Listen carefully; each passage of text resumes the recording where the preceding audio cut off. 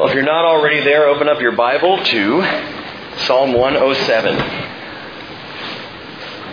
Again, Father, we pray your blessing on the Word. We just seek your presence here tonight. We are blessed ourselves just to come into your presence, which we know isn't a matter of coming into this barn, Lord. It's a matter of turning to you. It's a matter of pausing and looking to you. It's a matter of recognizing and acknowledging that you are already present in our lives, that you have chosen to never leave us or forsake us, to be with us always, even to the very end of the age. And Lord, it's a concept I still hunger to completely grasp. How even in the times of our lives where we're distracted and focused on other things, that you are there and present with us, and your watchful care and your eye is on your children. And this is a marvelous thing and incredibly comforting for us to recognize and realize. So thank you, Lord, for being with us. Thank you for gathering us together here tonight in this time of fellowship and worship and study of your Word. And may it be a blessed time, Father.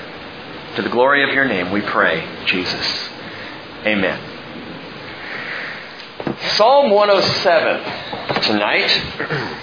And with Psalm 107 we begin Book 5 of the Psalms. 5 books in all, and we are here at the 5th and final book, which covers Psalm 107 to Psalm 150. So there's still as many chapters to go as there are in most of the books in the Bible. But Psalm 107 to 150, Book 5, parallels Book 5 of the Torah, and that being the book of Deuteronomy. And I said Sunday morning I would explain tonight why it parallels Deuteronomy. But to do that, I need to explain something to you all, and that's that Moses didn't call it Deuteronomy.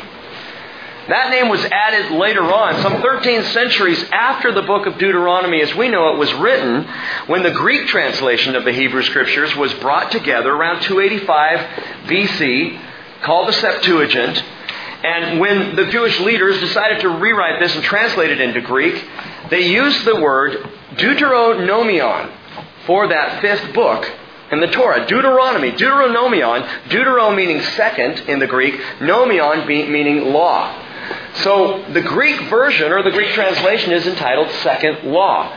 Not because it's another law, but because they see it as a second telling of the law. Now, I find that an unfortunate name, because it almost implies that it's just a retelling of what we've already covered. And there are those who buy that or believe that. Well, you go through Exodus and Leviticus and Numbers, and there's the first telling, and then you get to Deuteronomy, and you're just going to retell the whole thing again. Well, if you were around here at the time, we studied through Deuteronomy and found it to be far more than simply a second telling of the law or a reiteration of what we'd already seen. You see, God doesn't waste His time on vain repetition. We talked about that on Sunday with Psalm 108 being a putting together of 2 other Psalms into one. 2 great tastes that go great together. Remember that? And so God doesn't just reiterate things for no purpose whatsoever. He always has a reason for a restatement. But Deuteronomy is far more than that. The book of Deuteronomy, Kyle and Delich in their commentary write, it was given to make the contents of the covenant or the law intelligible to all the people and to impress them upon their hearts. And so throughout the book of Deuteronomy, you hear Moses saying, write this in your hearts. Put it on your foreheads and on your hand. Take it with you. Put it on your doorpost. Wherever you go, as you go in and you go out, as you lie down, as you get up, as you're with your children. Put this law into your hearts. And it was written for that reason, to impress the Word of God into the heart of the people. Deuteronomy. The Lord intends that for us. Your presence here tonight, again, and I know I've said this many times, but your decision to continue week in and week out to be here, to be in the Word, is exactly what God desires for you. As much as you may be blessed, it blesses Him to see His children following through and fulfilling His desire, His intention, which is to get His Word deep into our hearts, not skirting across the surface. But as we talked about Sunday, the steadfast heart is a heart that's impressed by the Word of God. A heart where the Word of God is embedded. So the Hebrew title for Deuteronomy is not Deuteronomy, it's Hebrew Devarim. Devarim simply meaning words. The book of words, the book of the words of God. Because the book of Deuteronomy emphasizes the perfection of the Word of God. You're going to see this restated many times in Book 5 of the Psalms. The focus on and the return to the perfection, the wonder, the glory, the joy of the Word of God. Psalm 119 is in this section, which goes on and on about the wonders of the Word of God. Psalm 119, 105, that famous verse, "Your Word is a lamp to my feet and a light to my path." Psalm 138, verse 2 is in this section, reading, "For you have magnified your Word according to all your name." King James translates it, "You have magnified your Word above all your name." Because that word can mean according to or above. Either way, the Word of God is magnified either next to His name or even above His name. Absolutely astounding, the perfection of the Word of God. But also, the praise of the Lord God Himself is emphasized in the book of Deuteronomy. It's emphasized in book 5 of the Psalms as well. In this section, we're going to come across the Hallel Psalms. Hallel, meaning Psalms of praise. Psalm 113 to 118 are the Hallel Psalms. And we'll cover those in a few short weeks. The Psalms of Ascent are in this section. Psalm 120 through Psalm 134, those songs sung by the people as they went up to Jerusalem for those days of festival and feasting. Both those are in this section. And finally, like the Song of Moses and the ending of Deuteronomy, we're going to see Book 5 of the Psalms crescendo to an unparalleled panorama of praise as the book finally concludes. So you see there's a definite parallel here, a pattern to Deuteronomy, Devarim, the words, and Book 5 of the Psalms. Now tonight, with the beginning of this new section, we began a new series within this section, running from Psalm 107 to Psalm 111. Now this series is seen as a series because of when it was written, that particular time. And again, we mentioned this on Sunday. These Psalms, Psalm 107 through Psalm 111, were grouped together for a certain time in Israel's history, and that's important to remember. Like the book of Deuteronomy, the children of Israel, delivered from Egypt, done with their wilderness wanderings, are finally ready to enter the promised land. That's where you end up at the end of Deuteronomy. Well, here in Book 5, it begins with a similar time for Israel, not when they were out of Egypt delivered and ready to enter the promised land, but when they're delivered from Babylon. Now coming out of Babylonian captivity, finally ready to re-enter the promised land. And so these opening Psalms in Book 5 are written in that time period. And I love that because what that says is these Psalms are Psalms for a people at the end of their deliverance and on the cusp of a new life. Now think about that. At the end of their deliverance, on the verge or on the cusp of a brand new life, is that not where we stand tonight? That's where we are.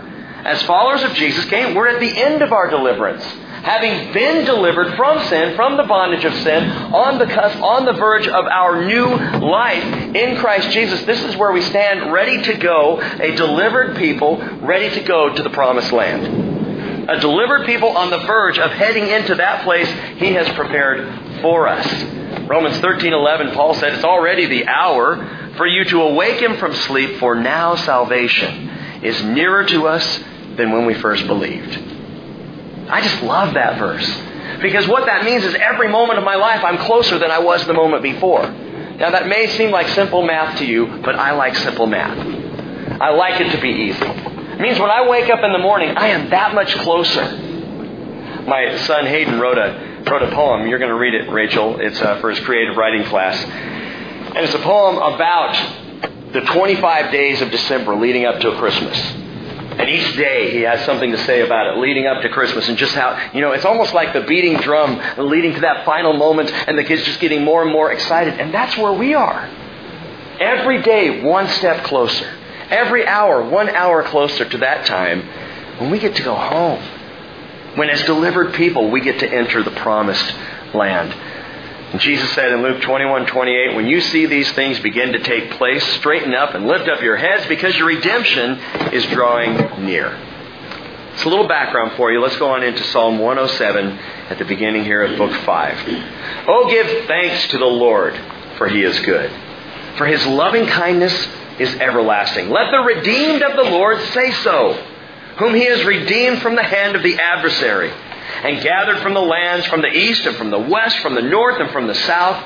They wandered in the wilderness, in a desert region. They did not find a way to an inhabited city. They were hungry and thirsty. Their soul fainted within them. And then they cried out to the Lord in their trouble, and He delivered them out of their distresses. He led them also by a straight way to an inhabited city. So Psalm 107 opens up as a processional psalm. Psalm 106 that we looked at last week, concluding Book 4, is a confessional psalm. You know, it's a psalm of Israel asking, please, Lord, gather us back into your land. Confessing their sin, confessing their faithlessness and their fickleness. Lord, please bring us back into the land. Well, now with Psalm 107, it is processional. They're entering the land. Now, there are three ways we can look at this psalm. And I'm going to try not to confuse you because it kind of weaves around a bit here. But three ways we can consider this psalm as we look at it. The first way is simply by organization. By organization. It's kind of boring, but it's one of the ways you can do it. Verses 1 through 7 are the introduction of the psalm. And then after verses 1 through 7, you have 4 stanzas in the psalm, each one beginning with a chorus, and then a stanza, and then a chorus, and then a stanza, and that happens 4 times. So you've got 1 through 7 is the introduction, verses 8 through 14 being stanza number 1, 15 through 20, stanza number 2, 21 through 30 is stanza number 3, and finally 31 through 43 is the 4th stanza. And with each one of those stanzas, verse 8, verse 15, verse 21, verse 31 are the chorus of the song that's repeated as the song goes on. Now that's one way to look at it, organizationally. But more important than the organization of this psalm is the application.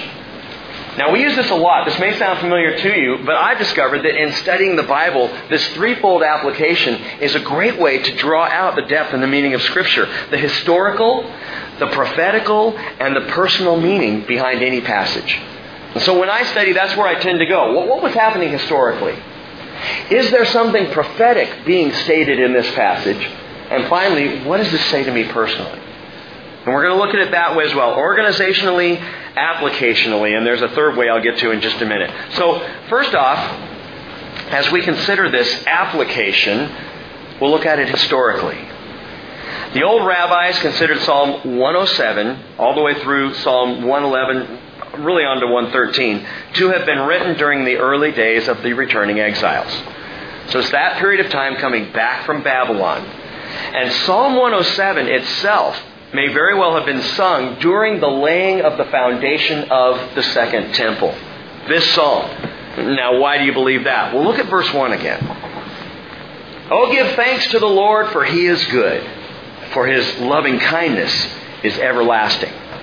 You might want to lay your finger in there and go over back to Ezra chapter 3, verse 10.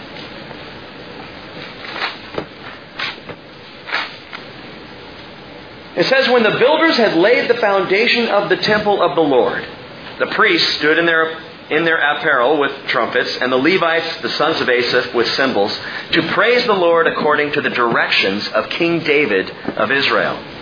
They sang, praising and giving thanks to the Lord, saying, for He is good, for His loving kindness is upon Israel forever. Did you hear it? There it is. Beginning of Psalm 107. Give thanks to the Lord, for He is good, for His loving kindness is everlasting. So Psalm 107 begins with the same phrase these priests in their apparel are singing. In fact, several psalms do. Psalm 100 verse 5, Psalm 106 verse 1, Psalm 107 verse 1, Psalm 118 verse 1, and Psalm 131 verse 1. And those are probably all in the margin of your Bible. But they sing this opening to Psalm 107, and there's a great parallel here. Now go on further. It says, all the people shouted with a great shout when they praised the Lord, because the foundation of the house of the Lord was laid. Some who never thought they would see this day, and yet here they are, and the temple's being rebuilt. Yet, verse 12, Many of the priests and Levites and heads of fathers' households, the old men who had seen the first temple, wept with a loud voice when the foundation of this house was laid before their eyes, while many shouted aloud for joy, so that the people could not distinguish the sound of the shout of joy from the sound of the weeping of the people. For the people shouted with a loud shout, and the sound was heard far away. It is an amazing contrast, a very emotional time for those exiles. They lay the foundation, and the young men and those who hadn't seen the old temple are all standing around going, "Praise the Lord! Hallelujah! This is wonderful!" And the old men who remembered Solomon's temple are weeping. "Oh, this is nothing like it used to be. This is not what we used to see. Oh, this is not the old temple." The older people realizing, are we ever going to get back there? To the glory days of Solomon? Look at this. And so there's weeping at the same time that there's shouts of joy, and it's a great contrast. The old men remembering the old glory, and the young men excited for the new glory. And I read that and I think, may we never be so attached to the glories gone by that we miss the glories coming. The Lord always takes us, gang, from glory to glory. It always gets better with the Lord. This is how He functions. This is what He calls us to be transformed ever daily from glory to glory. And what's amazing about the Second Temple, though it was not as glorious as Solomon's was at first, this temple would be more glorious. And not because of Herod's retrofit. Oh, Herod's going to come along later and take the Second Temple and begin to rebuild and restructure, trying to buy the hearts of the Jewish people. It doesn't work. And the temple is glorious from a physical perspective. It's beautiful. It's overlaid with gold. It's an amazing edifice. But that's not where the glory is. The glory is in this. The prophet Haggai, he wrote in chapter 2, verse 7, the Lord says, "I will shake all nations, and the desire of all nations shall come, and I will fill this house with glory, says the Lord of hosts." Haggai, or Haggai, however you want to say his name, was present there at that time with the exiles. And the Lord promises, "I'm going to fill this house with glory. Come, desire of nations, come, fixing us our heavenly home." We sing in the Christmas carol.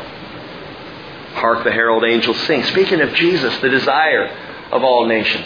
And He would fill the Second Temple. He would enter it. Remember, Jesus went into the Second Temple Himself. He walked in the courts. He taught there in the courts of the Second Temple. He cleansed the Second Temple. He healed in the Second Temple, not the first.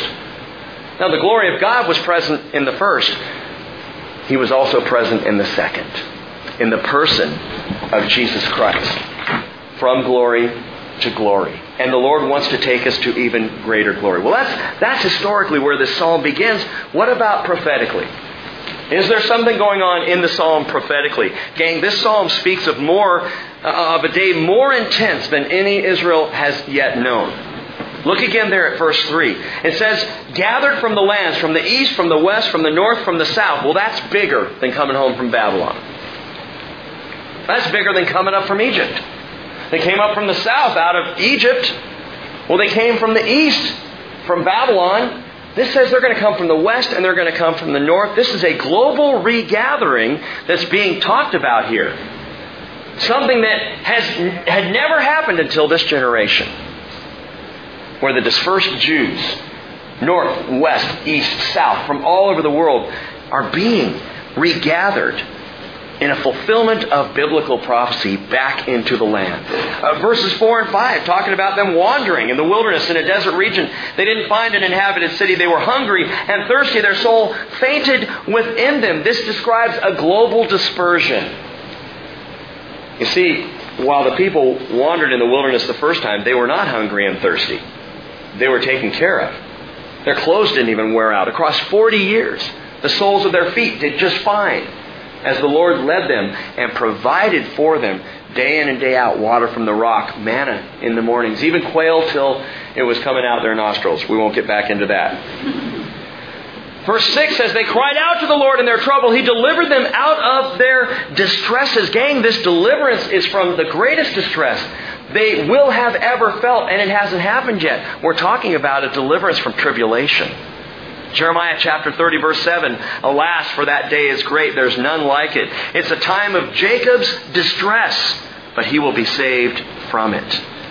And then verse 7. Verse 7 talks about Him leading them by a straight way to go to an inhabited city. That word straight there is literally level. And what happens at the time of great earthquakes and massive topographical changes we've talked about, there in the coming of Jesus, is the way will be made level. There will be a level path into Jerusalem. And this is all, I believe, pointing prophetically to a greater time. But the psalm also opens up personally. Don't miss this. Look at verse 2 again. Let the redeemed of the Lord say so. Hey, if you're the redeemed of the Lord, say so. Say so. Let the redeemed say so. This is the simple key to fulfilling our Great Commission. Someday I'm going to set up a whole system, a whole pattern of evangelism training seminars. And I'm going to send out flyers, and I'm going to get a lot of hype. I'm going to get someone to invest a lot of money into it, make it real big looking and hyped, and send out videos, maybe DVD announcements of this great seminar. I'm going to come into town. I'm going to sit down, invite throngs of people. I know it's going to work. Throngs of people into a building, and I'm going to say, here it is, the key to evangelism in this century. Say so! Have a great day. Bye-bye. It is that simple. Let the redeemed of the Lord say so, whom He has redeemed from the hand of the adversary. It's not, let the redeemed think so. Let the redeemed believe so. Let the redeemed consider so. Let the redeemed say so. Hey, I'm a Christian. And I am proud to be a child of the living God. And you know what else? I'm proud of the church. We mess it up. We're human beings. We're forgiven sinners. We're bound to mess things up and get things wrong. But I am not ashamed of the Lord, and I am not ashamed of His body. This is what I'm a part of. And I have chosen to be part of the redeemed. Let the redeemed say so.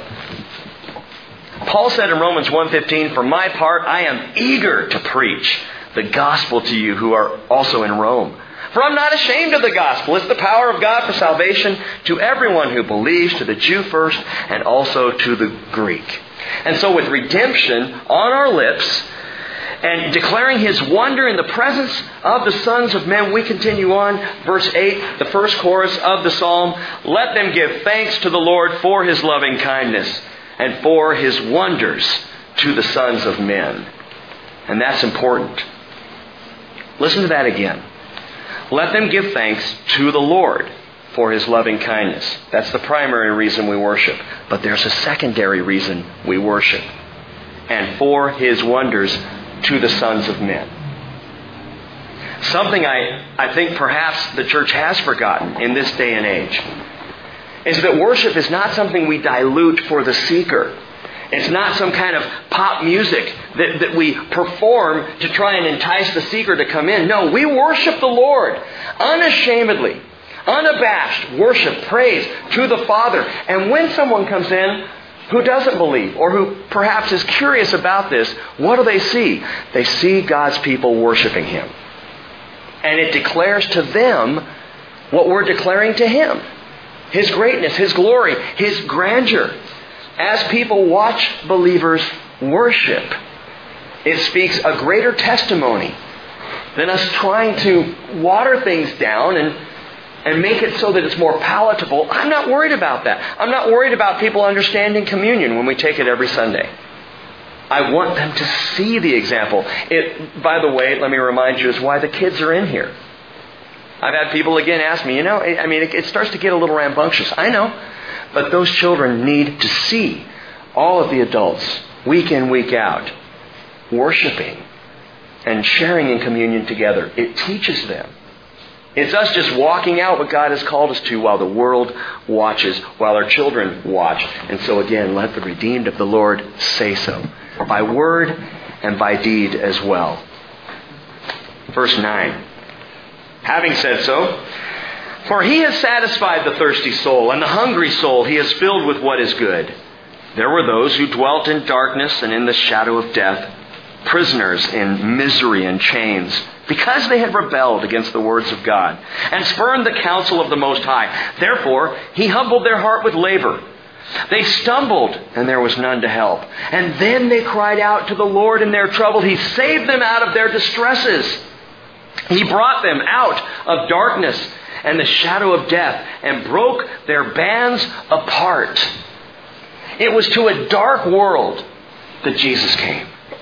It was to a dark land, Israel, that Jesus came. To dark hearts that Jesus came. I love this verse. I've quoted it many times. Matthew 4:15. The land of Zebulun and the land of Naphtali, by way of the sea, beyond the Jordan, Galilee of the Gentiles.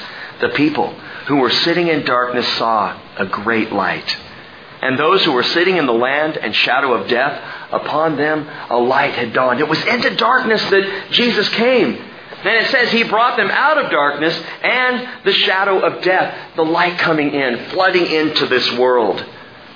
Historically, Jesus came to a people in darkness. Prophetically, Jesus came to his own people who were walking in darkness. He will come to his own people who are yet walking in darkness. Personally, he came to you in your darkness. He came to me when I was walking in darkness as well. Now, I said there were three ways to consider this psalm. And the first one was by organization. You can follow the intro and the stanzas of the psalm, and it's a little literary and a little boring. You can do it by application, and that's more exciting. Again, looking at the historical and the prophetical and the personal ramifications. But this psalm is great to look at the third way. And that is by illustration. By illustration. Because what we see in this psalm, and you've already seen it without perhaps recognizing it, are four illustrations. Four pictures that are drawn here that are beautiful illustrations, both historically and prophetically of Israel, but also personally of all people. You'll notice in this psalm that it's not Israel that's called out. It's not Israel that's singled out. There almost seems a broader reach to this psalm than simply for the people of Israel. And so the psalmist writes four different illustrations, two of which we've already seen. The first one is a picture of the disoriented traveler. If you go back to verse 4 and read through verse 9, which we're not going to do, but verse 4 says they wandered in the wilderness in a desert region. And all the way down through verse 9, you get this picture of a person wandering, disoriented, not sure how to find the way home. Where's the inhabited city? I don't know how to get there. And so this disoriented traveler who needs a guide. That's the first picture. The second picture is a depressed prisoner. Verses 10 through 16, a depressed prisoner who needs a pardon. Who needs to be pardoned to get out of the prison in which they're in. Continuing on, verse 15, let them give thanks to the Lord for his loving kindness and for his wonders to the sons of men. For he has shattered gates of bronze and cut bars of iron asunder. And so verses 10 through 16 illustrate this depressed prisoner, bummed out and chained up, having no way of escape, no way out. I think of Peter there in Acts chapter 12. In the midst of the prison there in Jerusalem. What must have been going through his mind? This is early in the days of the church, and he's seen amazing things. He's done amazing things. But now he's in the midst of this prison, and suddenly in the middle of the night, there's an earthquake, and he looks down and his shackles have fallen off, and the door's open. And there's an angel going, come on, let's go. When an angel says, let's go, it's a good idea just to go ahead and go. So Peter follows the angel all the way through and out and into the street. Next thing he knows, he looks around, he's by himself, he's in the street. Free. I think of Paul and Silas there in Philippi, in the bowels of that prison, in the middle of the night, singing. Just singing praises to God. They're in shackles and the other prisoners are all listening to these two knuckleheads worshiping a God who let them go to prison until an earthquake happens. And the shackles fall off and the doors bust open. And the jailer thinks, that's it, I'm dead. And Paul says, no, wait. We're all here. And the jailer asked that great question, what do I need to do to get saved? Now, he may have been thinking physically, by the way, because it was his responsibility to keep all the prisoners, and if even one escaped, he would have to pay for it with his life. So he may have just been asking, how do I get saved from this situation? You guys are all free, and I know there's no way one guy's going to stop everybody from running, so how do I get saved? And Paul immediately jumps on it. I'll tell you how to get saved. Believe in Jesus Christ. And that night, the jailer and his entire family get freed from the prison of sin. Depressed prisoners needing a pardon, receiving a pardon, an imminent and immediate pardon. And do you realize that whatever prison you may be in right now, you can be delivered? Do we understand the significance of this? Our pardon was secured at Calvary 2,000 years ago. Our pardon was signed on the dotted line. Our pardon was pronounced from the cross. When Jesus said, "It is finished," He could just as well have said, "All are pardoned." The great pardon of the day. And come to think of it, it's not just your pardon or my pardon. Everybody's pardon has been secured. Everybody's pardon. Even non-believers. Okay, wait a minute. You're getting a little universalist here, Pastor Rick. Let me explain something that I think is absolutely biblical. The pardon of God is universal. God's pardon is universal, unlimited in any way, shape, or form. It's our acceptance that limits the pardon. Jesus doesn't have to go back to the cross for a single unbeliever. It's done. Signed on the dotted line. The paper that says you are pardoned is sitting there. Which makes it ironic that so many people remain in prison. When their pardon is sitting there waiting, all they have to do is pick it up and walk out the door. That is the freedom that Christ offers. That's how amazingly, truly universal salvation would be if mankind would universally receive it. The only line there is where humanity rebels and says, "I'm not picking that up. I don't want that piece of paper. I don't want to be part. I'd rather sit myself, thank you. I see the doors open and the guards standing there going, well, here you go. I don't want it. I'm going to get out on my own. I've got a little file and I've been working on the window and I'm going to get myself out." And it's absolutely ridiculous when the pardon has been offered. And herein is the free will choice of every man and woman. Jesus said in John 3:36, "He who believes in the Son has eternal life. But he who does not obey the Son will not see life. But the wrath of God abides on him." Wrath abides because people sit in the prison cell and say, "I don't want out." And meanwhile, Jesus is saying, "But I've offered you pardon. Everything's been done. Will you receive it?" And so in this psalm we see the distressed traveler who is guided home. We see the depressed prisoner who's released in joy, all because of a pardon available to all people. Oh, the sufficiency of the blood of Christ. The perfection of the blood of Jesus that is so great there's not a single person who wouldn't be saved if they would simply say, "I want to be saved." 1 John chapter 2, verse 2, John says, "He himself is the propitiation for our sins, and not for ours only, but also for those of the whole world." Now some have read that verse and said, "See, it's universal salvation." Well, that's right. Jesus universally offers salvation to the entire world. The question is, who's going to receive it? Who's going to say, "I want that"? I do believe in universal pardon. Whether the pardon's accepted, that's another thing. Now we come to the third illustration, still partially in the second stanza, but I'm not so concerned with stanzas anymore. Illustration number 3, the dying patient. Look at verse 17.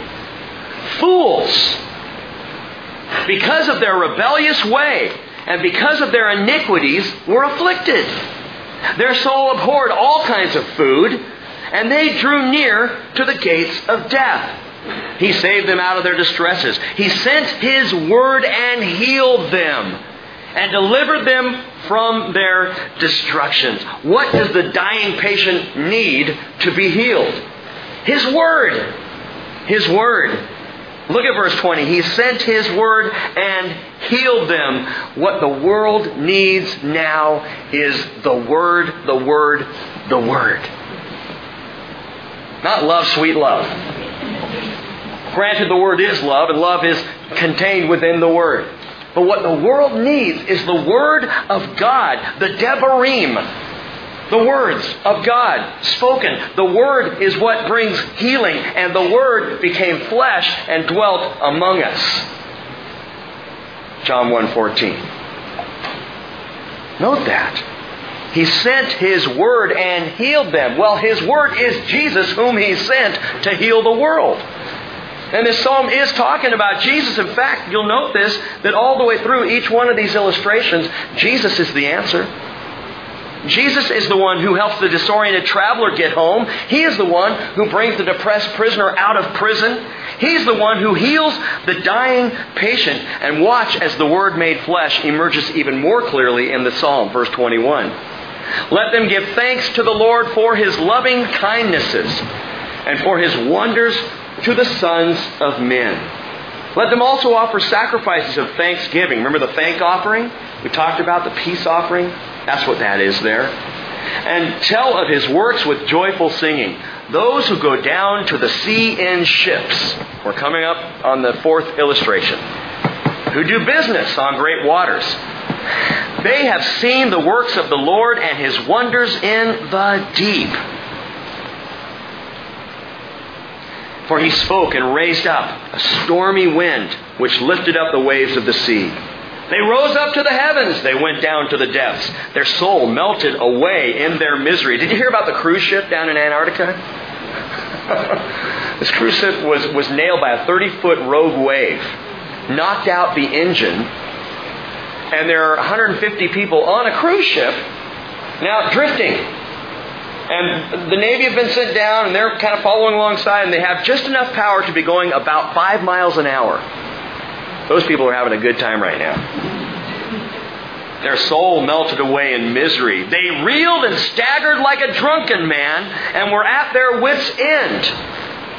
And then they cried to the Lord in their trouble, and He brought them out of their distresses. He caused the storm to be still, so that the waves of the sea were, note the word, hushed. And then they were glad because they were quiet. So He guided them to their desired haven. Fourth illustration, and my favorite one, the drunken sailor. The drunken sailor.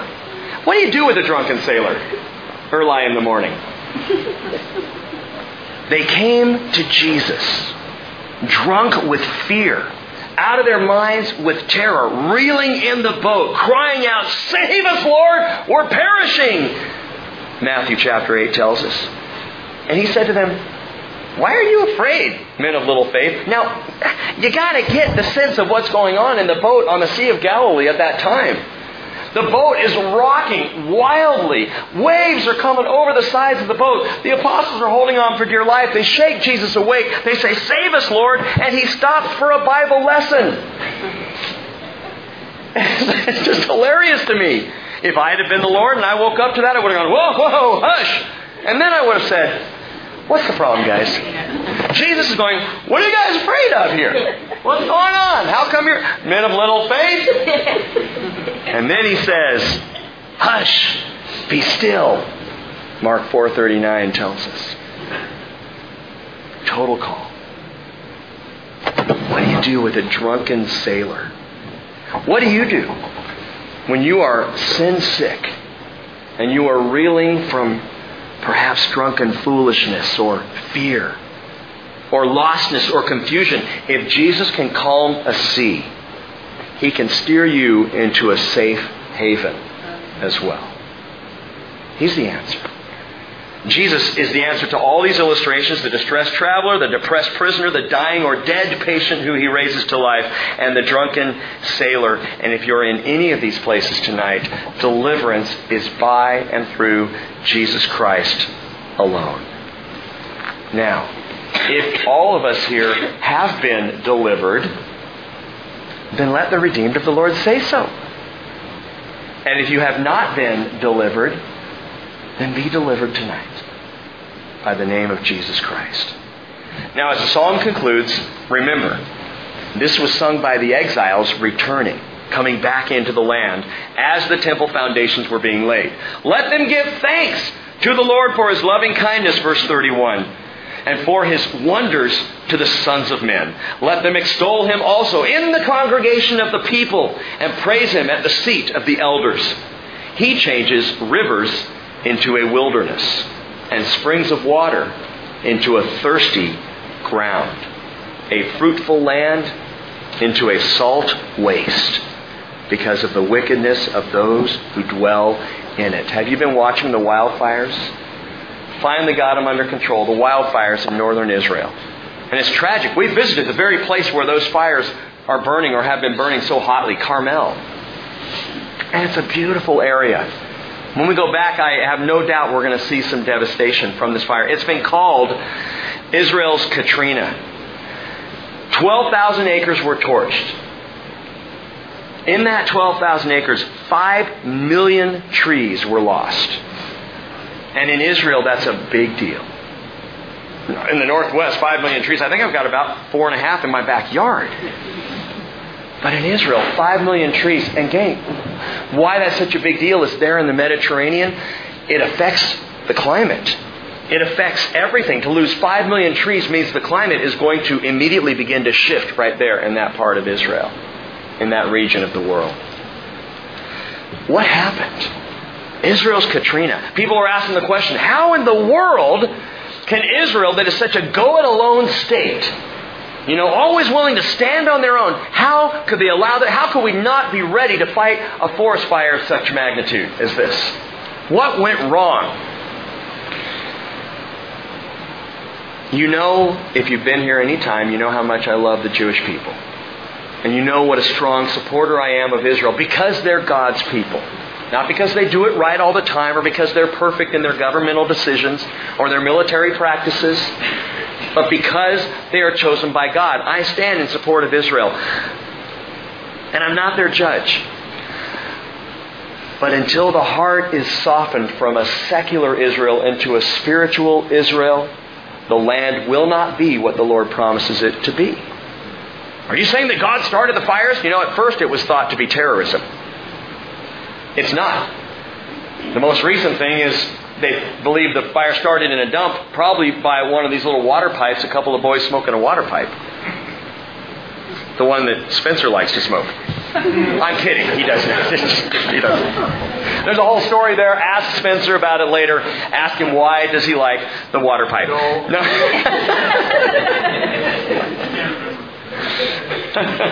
It's a great story. I have pictures. And Cheryl has pictures. But here's the thing.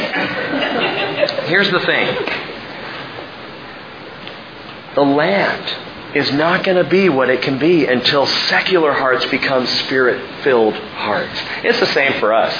When our hearts are bent on secular things, we cannot experience the blessings of God. We cannot experience the wonders of knowing Jesus Christ when our hearts are focused on the secular world. It's when our hearts are softened up that we become steadfast and spiritual. And that's what's lacking in Israel. And if you go with us, and by the way, we're setting up the trip first week of March 2012. So a year and a half away, and I'm going to be giving you more information. I just talked to the travel agent this morning. I'm getting excited already.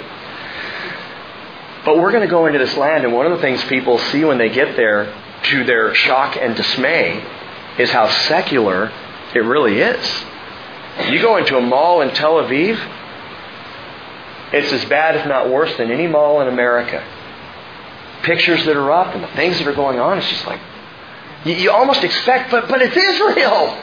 It's Israel. So, why isn't everybody wearing a tall black hat and a black robe and, like the Hasidic Jews? It's secular Israel. Do you think that's why God allowed the fire to burn so hot? I don't know. All I know for sure is that until Israel gives its heart to God, it's going to be a hard road. The returning exiles, they see the land ruined. They come back out of Babylon. They're looking around and they're seeing this destroyed, devastated land, what Babylon left behind. And they could have blamed Babylon for it. They could have said it was Nebuchadnezzar and his army. Those guys destroyed our land. Look at what they did. But the psalmist says no. A fruitful land was laid into a salt waste because of the wickedness of those who dwell in it. It was our fault. It was our wickedness that caused this to happen. Verse 35. You can almost insert a however here, because it says He changes a wilderness into a pool of water, and a dry land into springs of water. And there He makes the hungry to dwell, so that they may establish an inhabited city, and sow fields, and plant vineyards, and gather a fruitful harvest. Also He blesses them, and they multiply greatly, and He does not let their cattle decrease. Oh, this is marvelous, the historical truth that's played out before our very eyes here. In the 5th century before Christ, this was played out. They came back into the land, and it began to bear fruit again. Every time the Jews come back, God begins to bless the land. And it becomes fruitful. And it was amazing. By the time of Jesus, it was said just to be an absolutely beautiful land once again. And then Rome came in. And the land was wiped out again, this time even worse. Literally, note it, a fruitful land into a salt waste. Verse 34, well, Rome salted all of Jerusalem and the surrounding farmlands so that you couldn't even plant there anymore. They salted the land. Trees were cut down across Israel, changing the climate of Israel so that by the time Mark Twain would visit it, he saw it as a God-forsaken land, as the Jews were driven out and there was no nation of Israel in those days. With the great fire of last week considered to be, again, Israel's Katrina, I'm reminded again, God's pardon is extended, but it needs to be received by Israel. God's pardon remains to be out. It remains out for Israel. It needs to be received. Verse 39, when they are diminished and bowed down, through oppression, misery, and sorrow, He pours contempt upon princes and makes them wander in a pathless waste. But He sets the needy securely on high, away from affliction, and makes His families like a flock. The upright see it and are glad, but all unrighteousness shuts its mouth. Who is wise? Let him give heed to these things and consider the loving kindnesses of the Lord. And I like that. All unrighteousness shuts its mouth. And it's going to happen. You ever get tired of all of the negativity against Christianity, against the church, against godly things by the world? Guess what? All unrighteousness is going to shut its mouth. When Jesus comes, people are going to be blah, blah, blah, blah, blah. And in that silence, the words of Jesus will ring true. Matthew 11:19, He says, wisdom is vindicated by her deeds. Everything that I have done and do will be seen for what it is.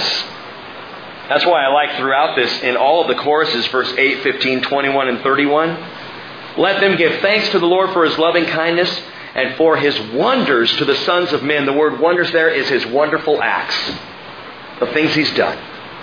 Praise God for those things, because those things will shut the mouth of the unrighteous. And that day is coming, and I believe is soon upon us. So, following 107, it closes out, and we go right into Psalm 108. You remember this from Sunday if you were here.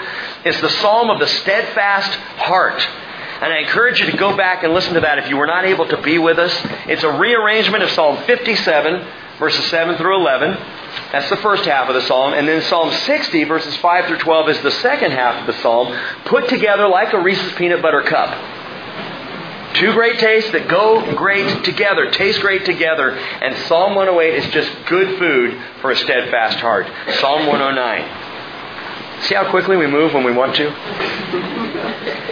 Psalm 109 is a psalm of David, but I warn you before we get into it that we turn now into a dark alley. This is the last of 6 imprecatory psalms. I just like the word imprecatory. It means a curse. 6 psalms in the 150 psalms that are curse psalms, where David calls a curse on his enemies, and this is the last one, and it is by far the darkest. Watch this.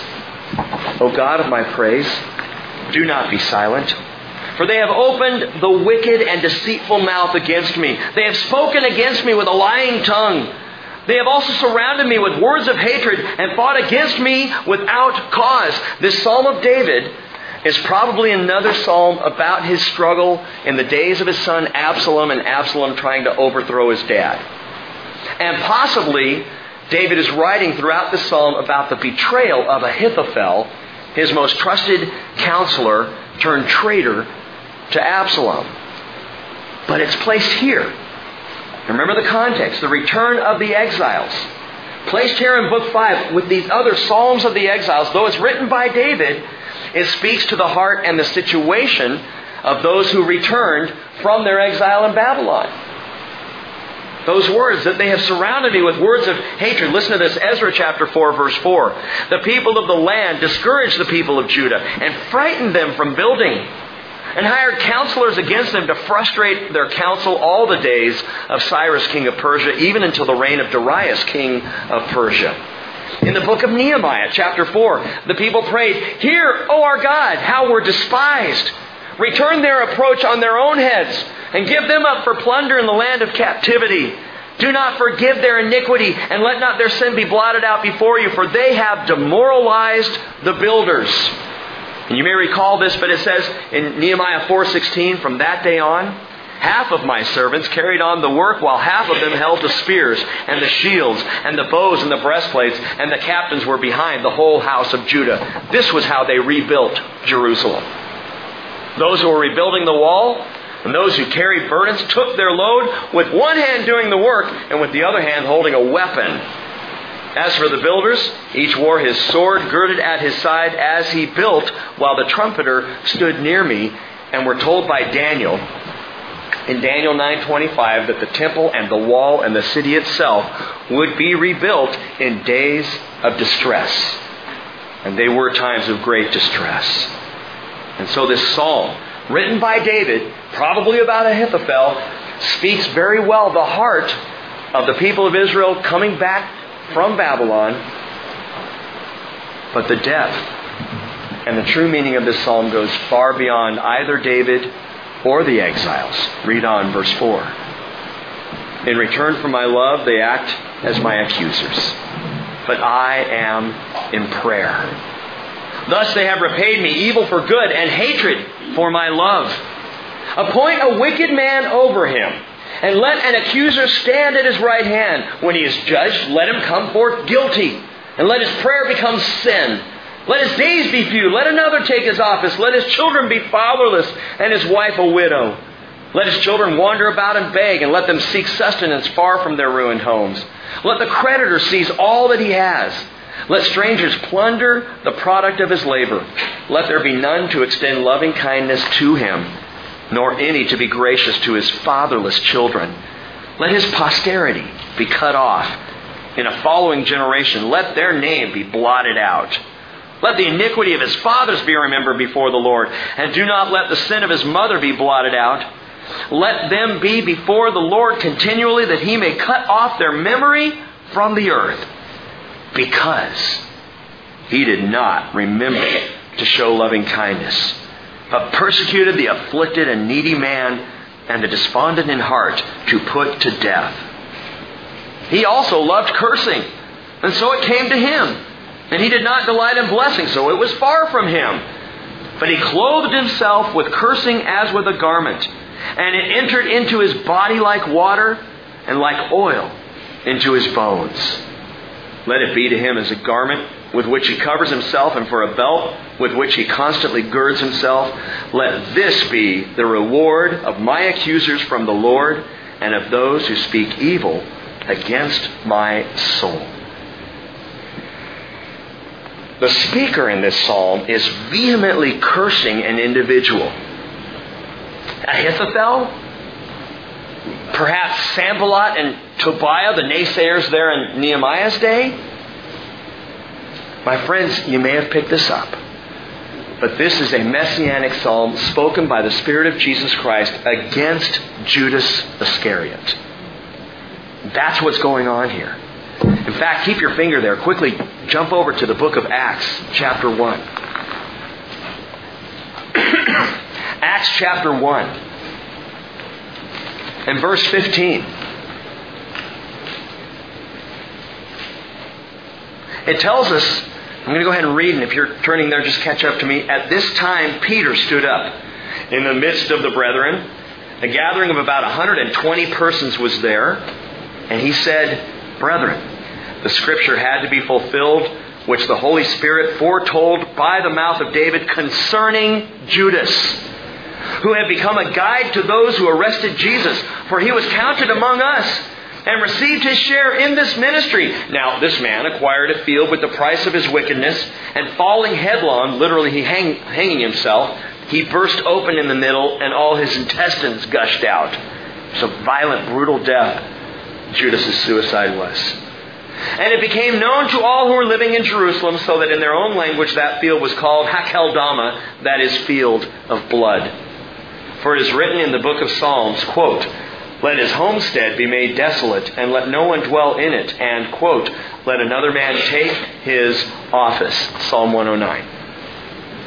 Peter, speaking by the Holy Spirit, tells us it was the Holy Spirit who inspired David to write Psalm 109, not about Ahithophel, not for the exiles, about those who were against them, but about Judas Iscariot. And that's what Psalm 109 is written for and about, against Judas. At the Last Supper, you may recall Jesus said in Mark 14:21, He said, "Woe to that man by whom the Son of Man is betrayed. It would have been good for that man if he had not been born." This is the only person Jesus said that about specifically. It would have been better for Judas not to be born at all, not to even have existed, than to betray Jesus. Later that same night, Jesus would say in John 17:12, "I guarded them, and not one of them perished, but the son of perdition, so that the scripture would be fulfilled." Judas, the son of perdition, or the son of waste. What a waste. What a waste of a human life. Paul, by the way, would later apply that same name, son of perdition, to Antichrist in 2 Thessalonians chapter 2, verse 3. But listen now to the heartache in this psalm. Go back, look at this, verse 4. You can hear Jesus as he says, "In return for my love, they act as my accusers. But I am in prayer." Where was Jesus on the night of his betrayal when they came to get him? He was in prayer. He's there in Gethsemane praying. And they come and they surround him there. Thus, verse 5, "They have repaid me evil for good and hatred for my love." Amazing. Even as Jesus was praying, the Sanhedrin was seeking his death penalty. Judas was leading them, the Jewish leaders and the Roman garrison, leading them to pick up Jesus and drag him into false trials for his death. They found a betrayer in Judas, and so follows the dreadful curse that we read. Look down at verse 8. "Let his days be few, let another take his office." That's what Peter quoted. "Let his children be fatherless, and his wife a widow," and they would be. Now you might say, reading on, yeah, but the curse goes to his father and his mother before him, and it goes to his children after him. Is that fair? I'll tell you what, there's bitterness in the family line of Judas. There's sin there. There is wickedness and evil in the choice of his parents and in the choices of his children. Because as God very clearly says, the soul that sins will die.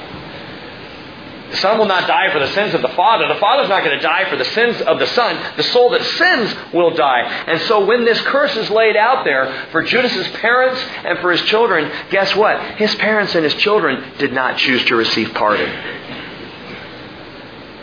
And this is all part of the life of the son of perdition, the life of Judas that was such an awful waste. By the way, practically speaking, be careful with your imprecations. Be careful with your curses. "That jerk, I wish he'd get in an accident, cutting me off like that."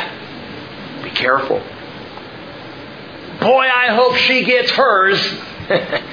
Be careful with your imprecations.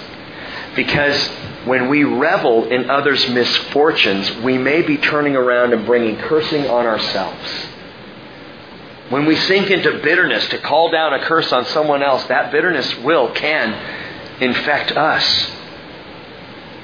That was Judas's primary problem. And we have a disturbing description of his mentality in verse 17. Look at verse 17 and listen to this.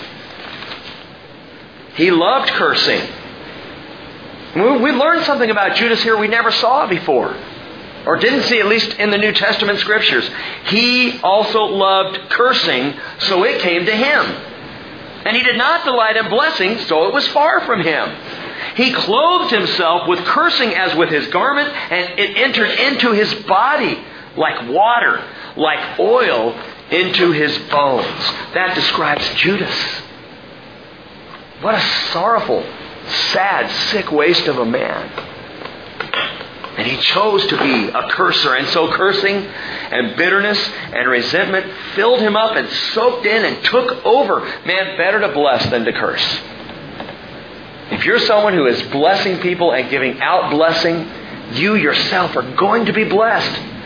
But if you're someone who is into cursing and bitterness, you yourself are going to be cursed. Jesus is a blesser of people. Look down in verse 21. But you, O God, the Lord, deal kindly with me for your name's sake, because your loving kindness is good. Deliver me, for I am afflicted and needy, and my heart is wounded within me. That's how Jesus died, at least medically speaking, of a ruptured heart. So his spirit, speaking of this long before his death would take place, saying, my heart it's tearing.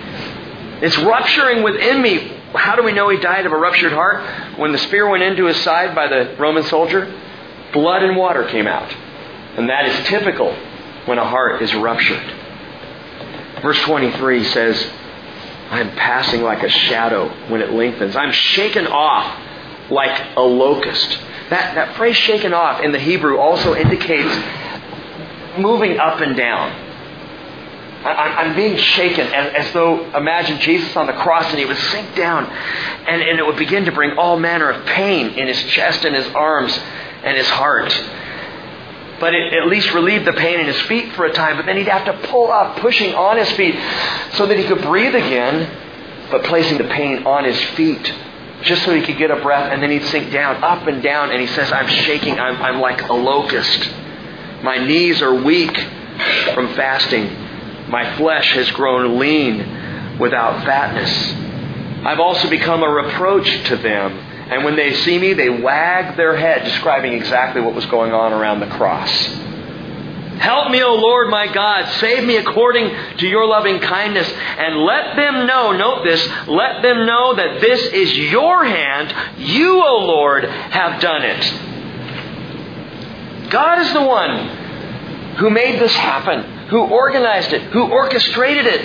Isaiah 53 verse 4, surely our griefs he himself bore, and our sorrows he carried. Yet we ourselves esteemed him stricken, smitten of God, and afflicted. Let them curse, verse 28, but you bless. See, that's Jesus. Let them curse Jesus. He is the one who blesses. When they arise, they shall be ashamed, but your servant shall be glad. And there it is. It's better to bless than to curse. As they were cursing Jesus at Calvary, what did he do? He blessed them all. He said, Father, forgive them. They don't know what they're doing. He offered the greatest blessing a person can offer, forgiveness. Luke 23:34. Verse 29. Let my accusers be clothed with dishonor, and let them cover themselves with their own shame, as with a robe. With my mouth I will give thanks abundantly to the Lord, and in the midst of many I will praise Him, for He stands at the right hand of the needy to save him from those who judge his soul. Note that. Go back and look. Verse 6. Verse 6 says, appoint a wicked man over him, and let his accuser stand at his right hand. That's what the Sanhedrin were looking for. An accuser. A wicked guy to stand at the right of Jesus and say, He's done this, He's done that. Someone to betray Him. And yet Jesus says at the end, no, it's God who stands at the right hand of the needy. when you feel betrayed, when you feel like someone's going head to head with you and accusing you at your right hand, just remember who really stands at your right hand. It's the Lord. God is there. As I read through this, gang, I'm amazed by several things. Primarily because Jesus, as a Jewish boy, would have studied this psalm. Jesus, whose Spirit had inspired David to write the psalm 1,000 years before, now as a young boy growing up in a Jewish home is studying his own words that he gave David to write. Is that mind-boggling? And I wonder what Jesus as a boy was thinking when he read and studied Psalm 109. Jesus as a young man would have studied through these words again.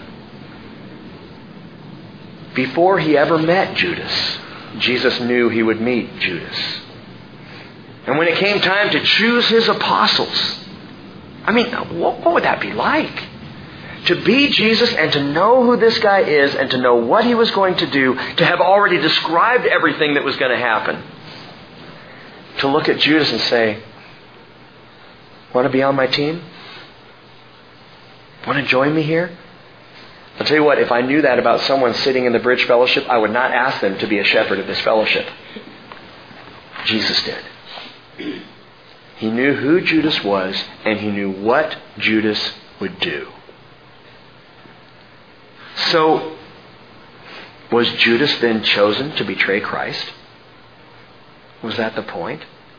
Did God knit Judas together in his mother's womb so that he could fulfill this horrific role of the greatest betrayal in history? Was Judas predetermined, with no choice in the matter, to become this great betrayer of Jesus Christ and to fulfill this role?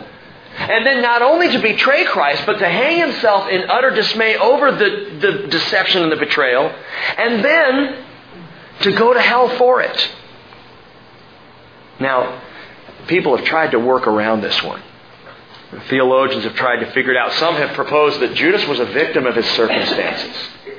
He was zealous for Israel, and some think, and they actually say this, Judas just miscalculated. He was trying to force a confrontation so that Jesus would stand up and take his place as king. And he never, in a million years, imagined that Jesus would actually be crucified. He couldn't imagine that. And people try to work this around because they just can't see that it's fair that Judas would be chosen for this horrible role. Some teach the intentions of Judas were really what he believed was the right thing to do, but he just blew it. Gang, Jesus discounts that theory completely. Jesus said in John 6, verse 70, "Did I not myself choose you, the 12, and one of you is a devil?" Early in his ministry, Jesus says, "I chose you. One of you. I chose you. One of you is a devil." And John 6:71 says, "Now he meant Judas, the son of Simon Iscariot, for he, one of the 12, was going to betray him." John tells us in John 12:4 that Judas Iscariot was intending to betray him. And in verse 6 of that chapter, he was a thief. And as he had the money box, he used to pilfer what was put into it. Inside into the heart of Judas, he was a thief. A con artist, a sham. Ripping off Jesus throughout 3 years of ministry. And Jesus knew it. And Jesus chose him. Judas, gang, was not an unfortunate victim of zealous political aspirations. He was, as Jesus called him, a devil. And the Bible even goes further. It says that after Judas betrayed Jesus and he hung himself, you know what Peter quotes? Acts 1:25. It says after he hung himself, after this, he turned aside to go to his own place. Well, what's his own place? Hell. A place reserved for the devil and his angels. What are you saying? You know, there are only two people that Jesus in his lifetime called a devil. Judas and Peter. Judas is a devil. Peter, He turned to Peter, Matthew 16:23, and said, "Get behind me, Satan." Strong words. I don't think I've ever called anybody Satan. You're a stumbling block to me. You're not setting your mind on God's interest, but man's. And Peter, like Judas, betrayed Jesus. He denied Him 3 times. You might say, yeah, but that was Peter. See, Jesus loved Peter. Peter, James, and John, the inner circle, those closest 3 friends. Jesus loved Peter. No doubt, the number of times Peter stuck his foot in his mouth, Jesus just loved this big buffoon. Let me tell you something. The thing that makes the betrayal of Judas so bitter is that Jesus loved Judas. Jesus loved Judas. John 13, verse 1 tells us, having loved His own who are in the world, He loved them to the end. And you know what He did? He wrapped a towel around His waist and He washed His feet, the feet of Judas.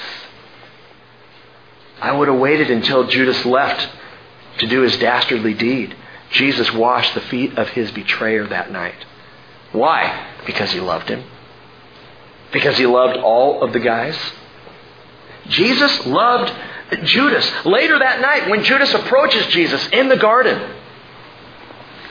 Matthew 26:50, Jesus said to him, "Friend, do what you've come to do," or do what you have come for. Literally, friend, what have you come for? He looks into the eyes of Judas and he still, in the midst of the betrayal, calls him friend. What have you come for? What are you doing?